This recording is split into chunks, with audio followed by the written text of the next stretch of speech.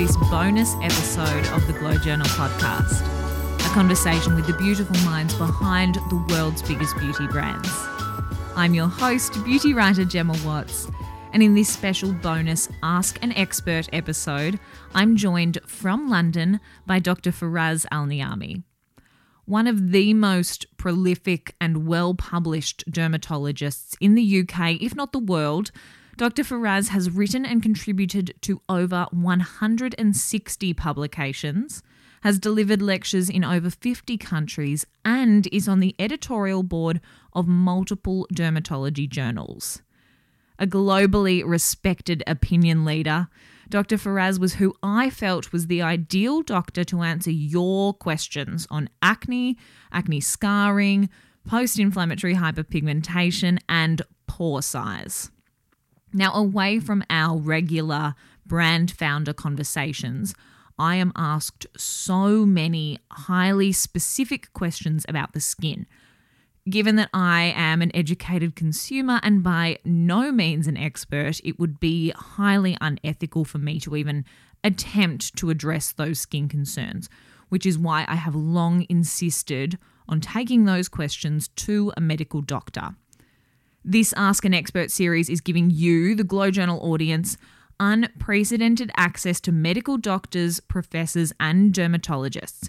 And while the series is sponsored by Candela Medical, doctors legally and ethically have to remain completely objective in interviews like this. This series gives you, the listeners, completely unbiased expert answers to your most specific skin questions that I just can't answer myself. As mentioned, this episode is sponsored by Candela Medical. However, all of Dr. Faraz's views are entirely his own, and as per any interview with a doctor, you will hear absolutely no specific product recommendations throughout this episode. As per recent episodes, this conversation was recorded remotely, so I have made the entire episode transcript available on glowjournal.com so you can read along as you listen should you wish to.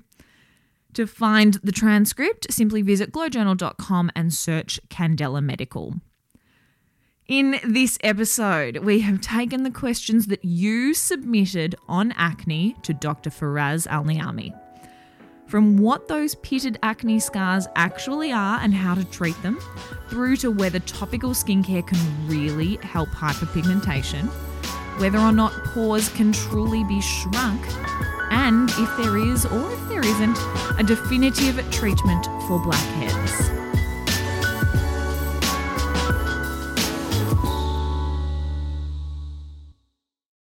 So we're covering quite a few different topics today, and a lot of the questions that I've been sent are quite specific. So I thought we might start with a broad one. What is acne? Acne is a common inflammatory condition, and it's essentially a condition that is affecting the grease glands in the skin, which we call them the sebaceous glands. So the clinical presentation will be excessive oiliness of the skin, the blackheads and the whiteheads, the red pimples that are referred to, and they're essentially all related to the grease glands, the sebaceous glands in our skin, where they are overly active, they produce a lot of oil, and as a result, you get a lot of inflammation.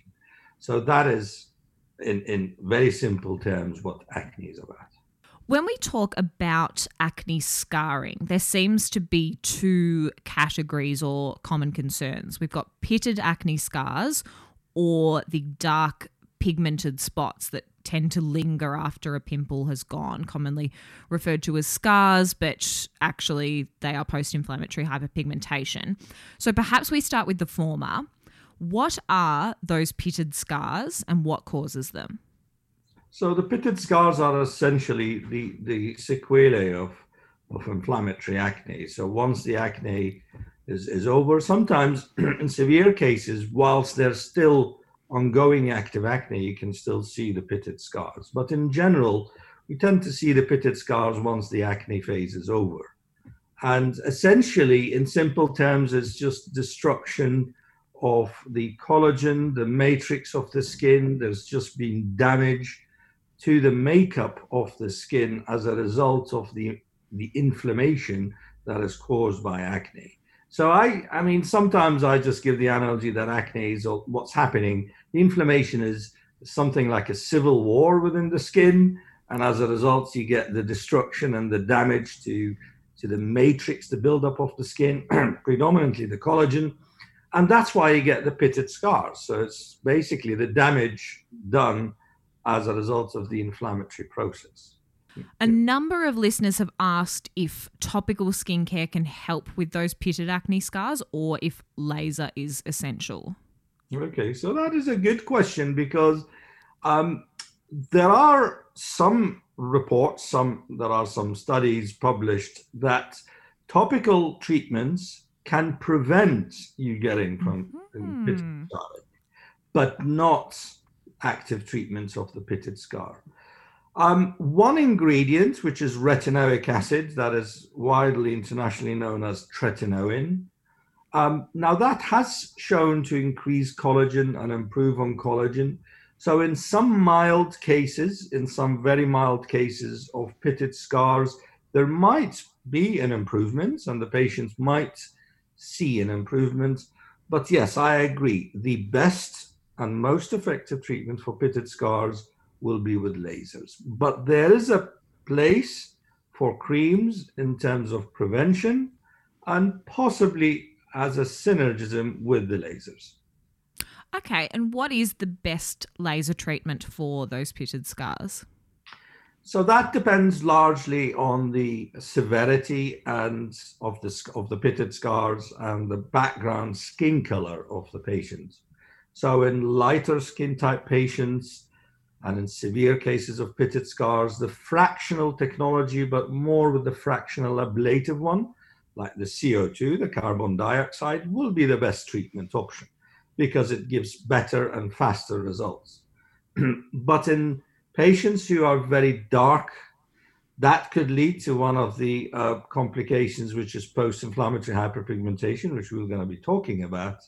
So in those cases, the fractional non-ablative, like the Norlus device from Candela, which has a specific wavelength called the 1550 nanometer.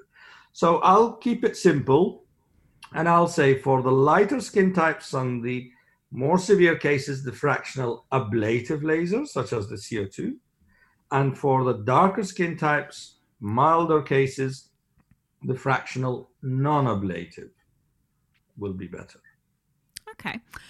A listener has asked about treating acne scars that are upwards of 15 years old. Would you approach those differently, to say a fresher scar? Not so much, really. I mean, the duration of the scars, in my experience, doesn't necessarily relate much to the response. Of course, if the scars are relatively fresh, sometimes they are a bit easier to treat, and then there might be a place for the topicals to also contribute a little bit. But for those old scars, the improvements that one can get from the topicals will probably going to be very, very low, if negligible. But they can still expect treatment, good results with the lasers. So the duration of acne scars, in my experience, is less of an issue. Another listener has asked specifically about keloid acne scarring and the treatment options that are available, as she says she's tried derma rolling but has found that the results with that have just been temporary. So this is important. So it's important actually to classify the type of the acne scar, because I think classifying the exact type of scar means that you're going to tailor the treatments, because there are different types of scars. Now, keloids and hypertrophic scars are different to pitted scars, because in pitted scars, there is destruction and loss of collagen and skin matrix. This is why the skin is pitted. The opposite happens with hypertrophic and keloid scars, because there is excessive, too much buildup of the collagen. So what you want to do is you want to break down that collagen. So steroid injections are simple, straightforward, and can be very effective. And for those red hypertrophic or keloid scars, we can reduce the redness by using a vascular laser like the pulse dye laser. Mm-hmm. And we can also combine that with the fractional ablative, the fractional CO2 laser with the steroid injections. We might move on to post-inflammatory hyperpigmentation, because that was something I was asked a lot about. Firstly, what is it? And secondly, why do so many of us suffer from it? So, I mean, post-inflammatory hyperpigmentation, if we literally just translate the Latin term post, after inflammatory, as I said, is the process of inflammation. As I said, it's like a civil war in the skin, hyper excessive, and pigmentation darkening. So post-inflammatory hyperpigmentation is basically increased abnormal pigmentation, abnormal as in not the usual background skin color for the patient, following an inflammatory process. So that could be acne. Acne, for example, is a common inflammatory condition. And as a result of the inflammation, we get this hyperpigmentation. And because it was after an inflammation, we call that post-inflammatory hyperpigmentation. What it is essentially increased activity of the melanocytes, which are the pigment cells that we have in the skin. As a result of the inflammation, they have been turned on, they produce more melanin, which is the pigment. Some of that leaks into the deeper part of the skin, and as a result, we just see that as increased pigmentation. So it's all the result of the inflammation causing stimulation of the melanocytes to produce pigments. The reason why we get it, I mean, there are two key reasons. One of it is it's much more common in darker skin type patients. So patients who have skin types 3 and 4. So those will be, for example, those from Middle Eastern, Mediterranean background, or Southeast Asian, Indian subcontinent. The darker the skin, the higher the risk. And I guess the other risk, the reason why you have it a lot in Australia, is because you have a lot of sun. Because one of the key important measures in treating and preventing post-inflammatory hyperpigmentation is adequate sun protection. Because when we have inflammation in the skin, these pigment cells, the melanocytes we call them, they're very active. And their activity is sustained by ultraviolet light. This is why it's absolutely important that we always advise on meticulous sun protection and the use of sunscreens. Now, sometimes even with all the good faith, in Australia, in a country like Australia, where you have strong sunshine, that could be a contributing factor. Sunscreen's my favorite topic. We could do another 3 hours on that, I think. Yeah. I received a lot of questions from listeners about at-home treatments and topical skincare. What ingredients should those looking to fade post-inflammatory hyperpigmentation be looking for? Okay, I mean, I think the first thing to say is which ingredient to avoid, and that would be the hydroquinone. Okay. So the hydroquinone is a bleaching agent that sometimes is illegally available online or in certain stores.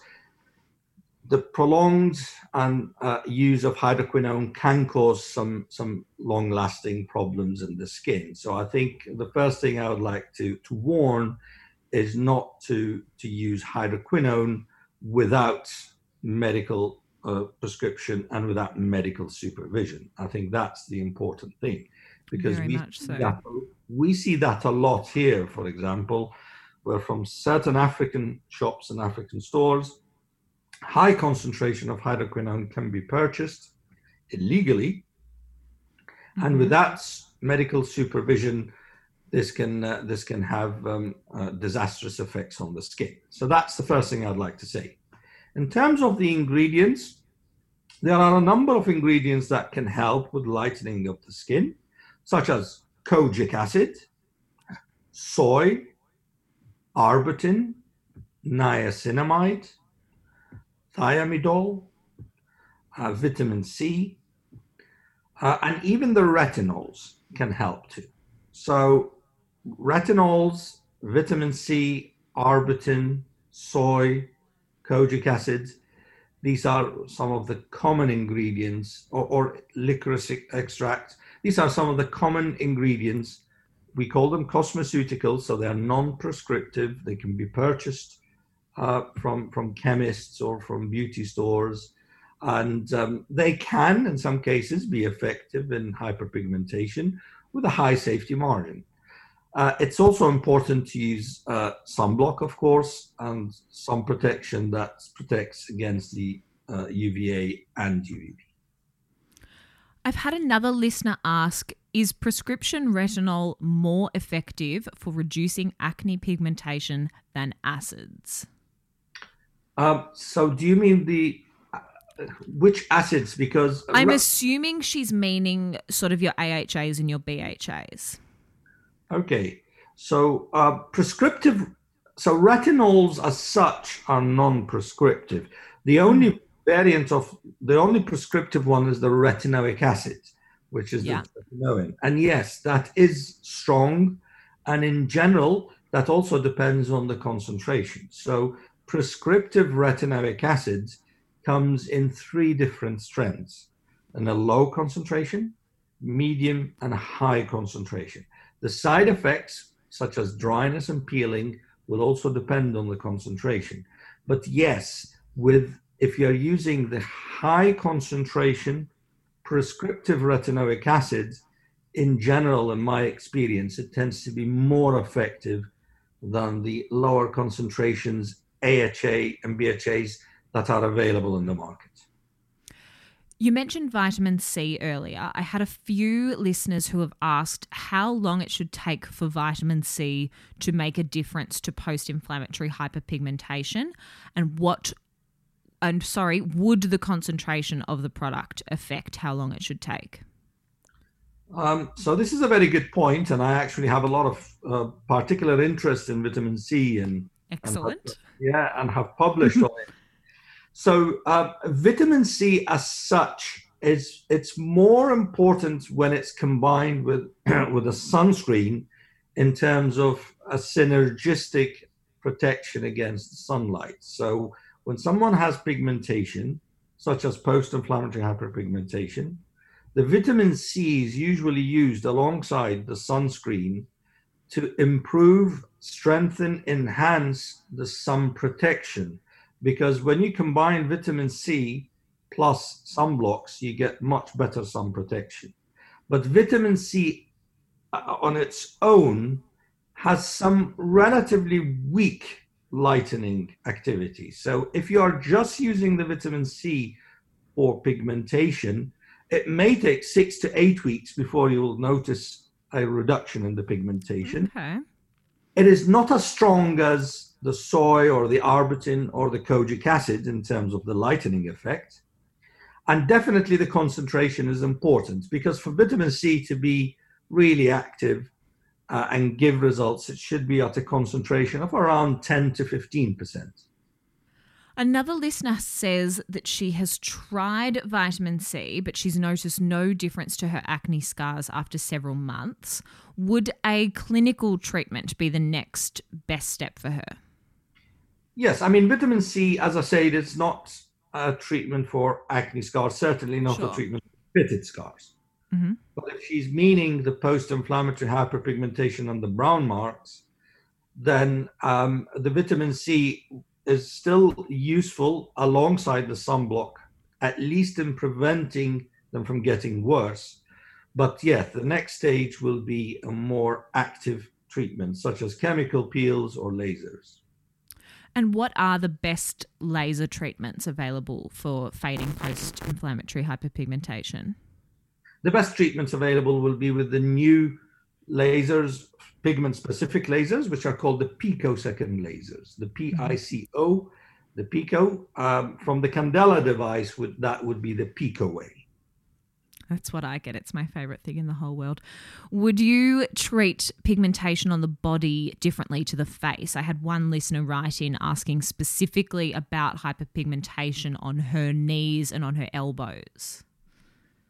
So pigmentation on the knees and elbows can sometimes not necessarily just be purely increased pigmentation, but it can also be some form of thickening of the skin and some friction, long-term friction that can lead to skin changes and darkening of the skin. In that case, treatments generally require more treatments compared to the face, and it may not necessarily respond as well, just like any other pigmentation, let's say if it's on the back or on the chest. So specifically on the elbows and knees, it can also be thickened skin and some effects of friction, and as a result, it's not just all pure pigmentation. But in general, yes, we use the same device, we use the same machine, the PicoA, that we will treat, except when it's off the face, it requires more treatments and the response tends to be a bit slower. So the other way to look at it is that treatments on the face tend to be somewhat easier and the response is seen faster compared to the body. So that's the other way of looking at it. A topic I was asked a lot about was pore size, I suppose due to the link between blocked pores and acne-prone skin. Firstly, is it at all possible to actually shrink the pores? Yeah, I mean, so the term open pores, in a way, it's a misnomer because pores by definition are open. And when we get closed pores, we get the clogged pores and we get the blackheads and the whiteheads. A bit of marketing. So by definition, yes. So by definition, the pores are open. Mm-hmm. But what we refer to when we say open pores, we are actually referring more to dilated pores, where they're more visibly seen and they're wider and dilated. So it is possible to tighten them. Shrink them or tighten them so that they become visibly less wide. This is not very easy because it's a physiological behavior of the skin to have the pores open. But treatments such as the fractional handpiece of the PicoA and the fractional technology and controlling the oil production, like using the prescription retinoic acid, so the topical retinoic acid prescription, plus series of microneedling or fractional lasers can help tighten the pores. But the patient or the person may need long-term maintenance treatment for this. Another listener has asked, do pores get bigger as you age? I assume by bigger, she's meaning more dilated, so more visible. It is possible, although it is not necessarily an aging process as such, because there are many people in their 60s or 70s who not necessarily have dilated pores. But dilated pores, the risk of dilated pores is high with excessive sun exposure, with limited protection, and with long-term oily skin. So what happens is that if you are prone to acne and oily skin, so chances are that when you are in your 40s or 50s, the pores are wider and more dilated than when you were in your 20s. So it is not so much just the pure chronologic aging, but it's more related to the duration of the oiliness of the skin in that individual that will manifest with wider pores as they get older. I had a few men submit questions all around why men's pores can often look so much larger than women's. Why is that? Because that's a good question. And that is because if we just get back to the very first question on what is acne, and as I said, it's what we will call the entire unit around the grease gland is called the pilosebaceous unit, which is essentially the hair follicle shaft attached to a grease gland and coming at the pore. So that's the surface. And that unit, the sebaceous glands, are under influence of a number of hormones notably the male hormones, the androgens. This is one of the main reasons why teenagers, when their hormones are spiking, that they get acne. So men tend to have more androgens, more male hormones than female. And as a result, these grease glands and the pores are wider because of the increased activity that is related to the male hormone. Also, the skin in the man is thicker, and therefore some of these changes are more noticeable. Aha. Well, that kind of leads me to my next question. Should male skin be treated differently to female skin with regard to minimizing the appearance of the pores? So what I found in clinical practice from my experience, that yes, male skin with dilated pores generally tends to require more treatments and perhaps, I don't want to use the term aggressive, but with higher settings. So yes, if so, it is still with the same technology, which will be with the fractional technology, be it the fractional pico or the fractional ablative or non-ablative treatment.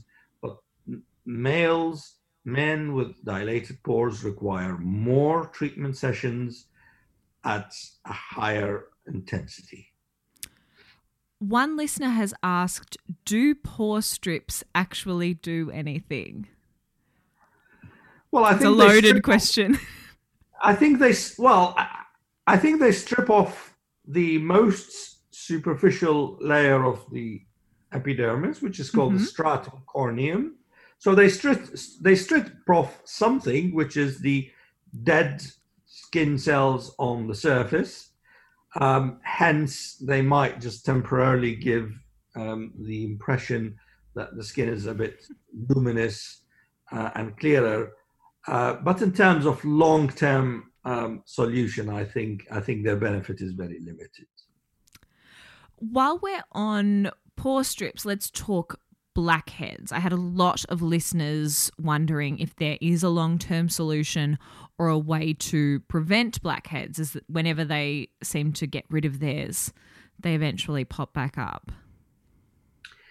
Yes, I mean, because again, that is a physiological process in some individuals, and some people that's the physiological process, and it still indicates some form of activity at the pore and the ducts of the pilosebaceous unit.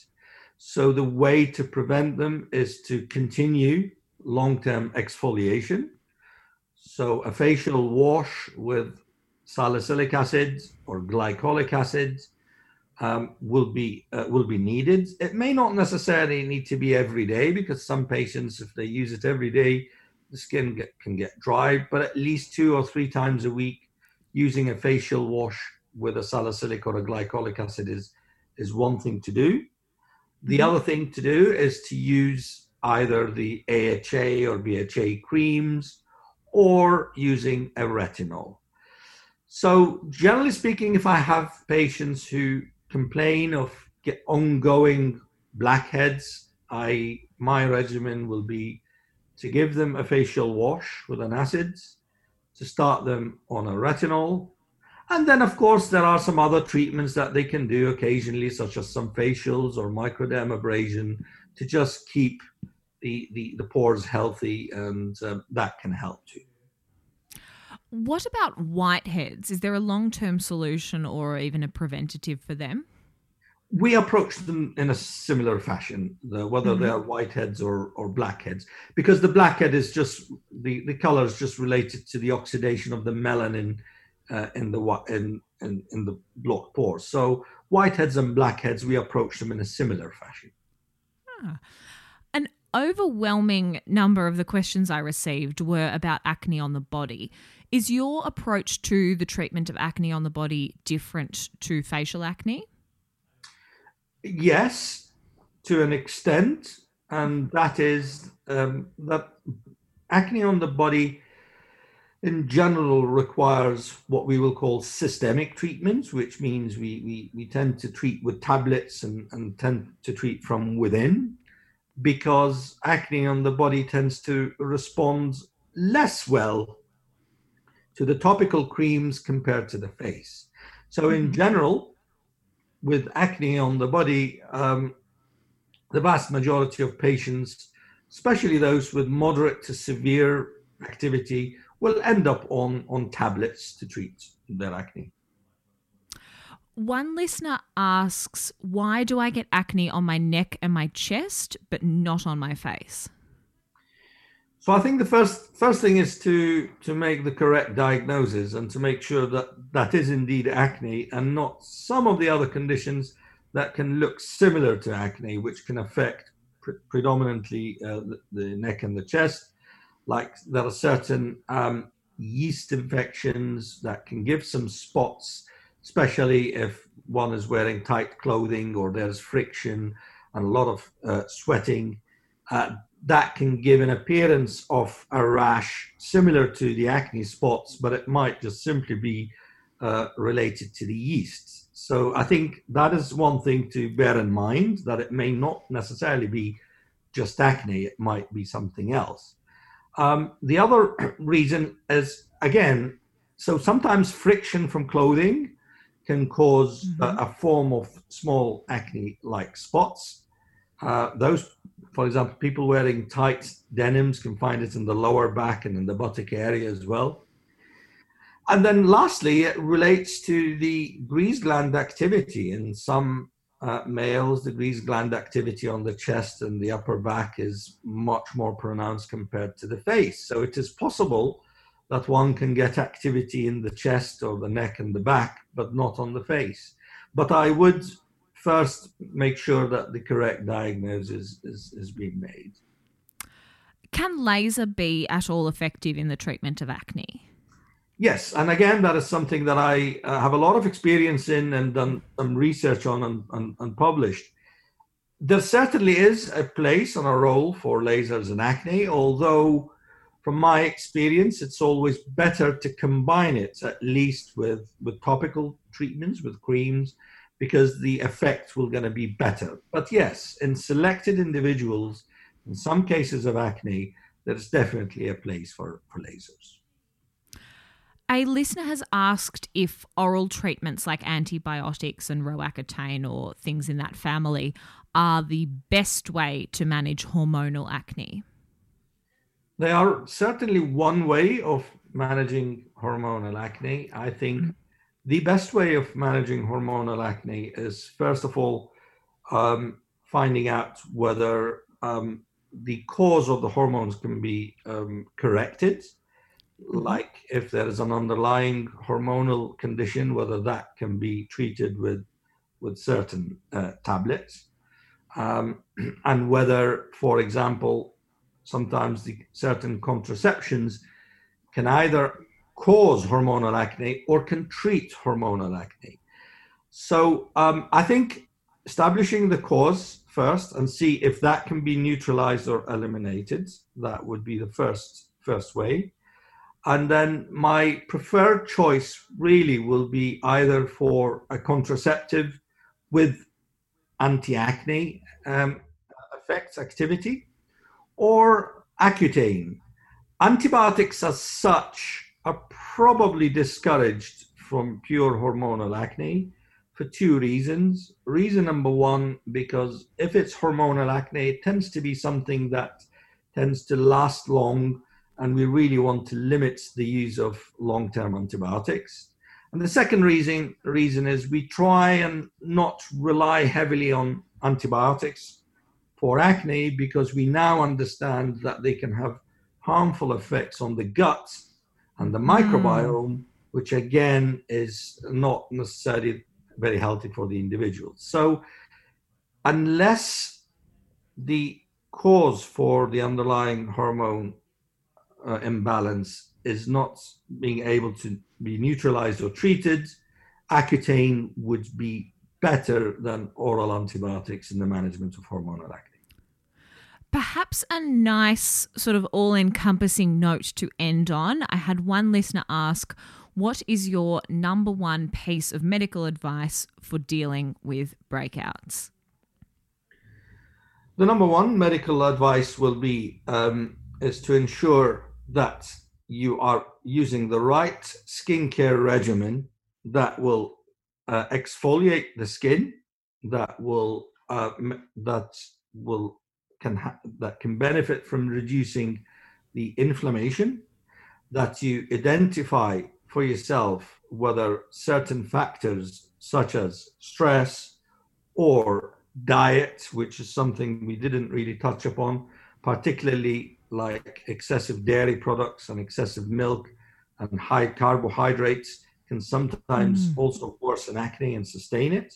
So my medical advice will be, make sure that you check that your diet is not causing some of this. Make sure that you are on the right facial wash and skincare regimen that can keep the skin healthy, exfoliated, with the pores open, and potentially using something like a retinol on long-term maintenance to make sure that the pores, the acne spots don't come back. Perhaps the only thing I would mention again is, since we're covering on acne, I mean, I mentioned briefly about the diet, which I think it's something that is going to become more prominent and more important, because if you look at the demographics of acne sufferers, and the vast majority of them are young, millennial, which means that they are also very tech savvy and they have access to online information. And therefore, I see that they're much more aware with the healthy microbiome and the healthy guts and the gut-skin axis. So I think understanding the role that diet can play in some individuals is important. The other important thing is the use of makeup. Yes, that's a big one. Yes, particularly in young women, where the advice is not to use occlusive, oil-rich makeup, which can potentially clog up the pores and cause these whiteheads and blackheads. So the advice is to use non-comedogenic,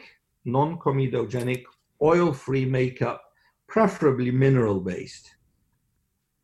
I mean, it's one of the few joys of isolation, is that we're all kind of going a bit more barefaced. And you know what? I have some patients who actually say their skin is getting better. And I think that's because they're using less occlusive makeup. Certainly. I think everyone's skin went a bit off kilter at the very beginning, because I suppose we were all so stressed.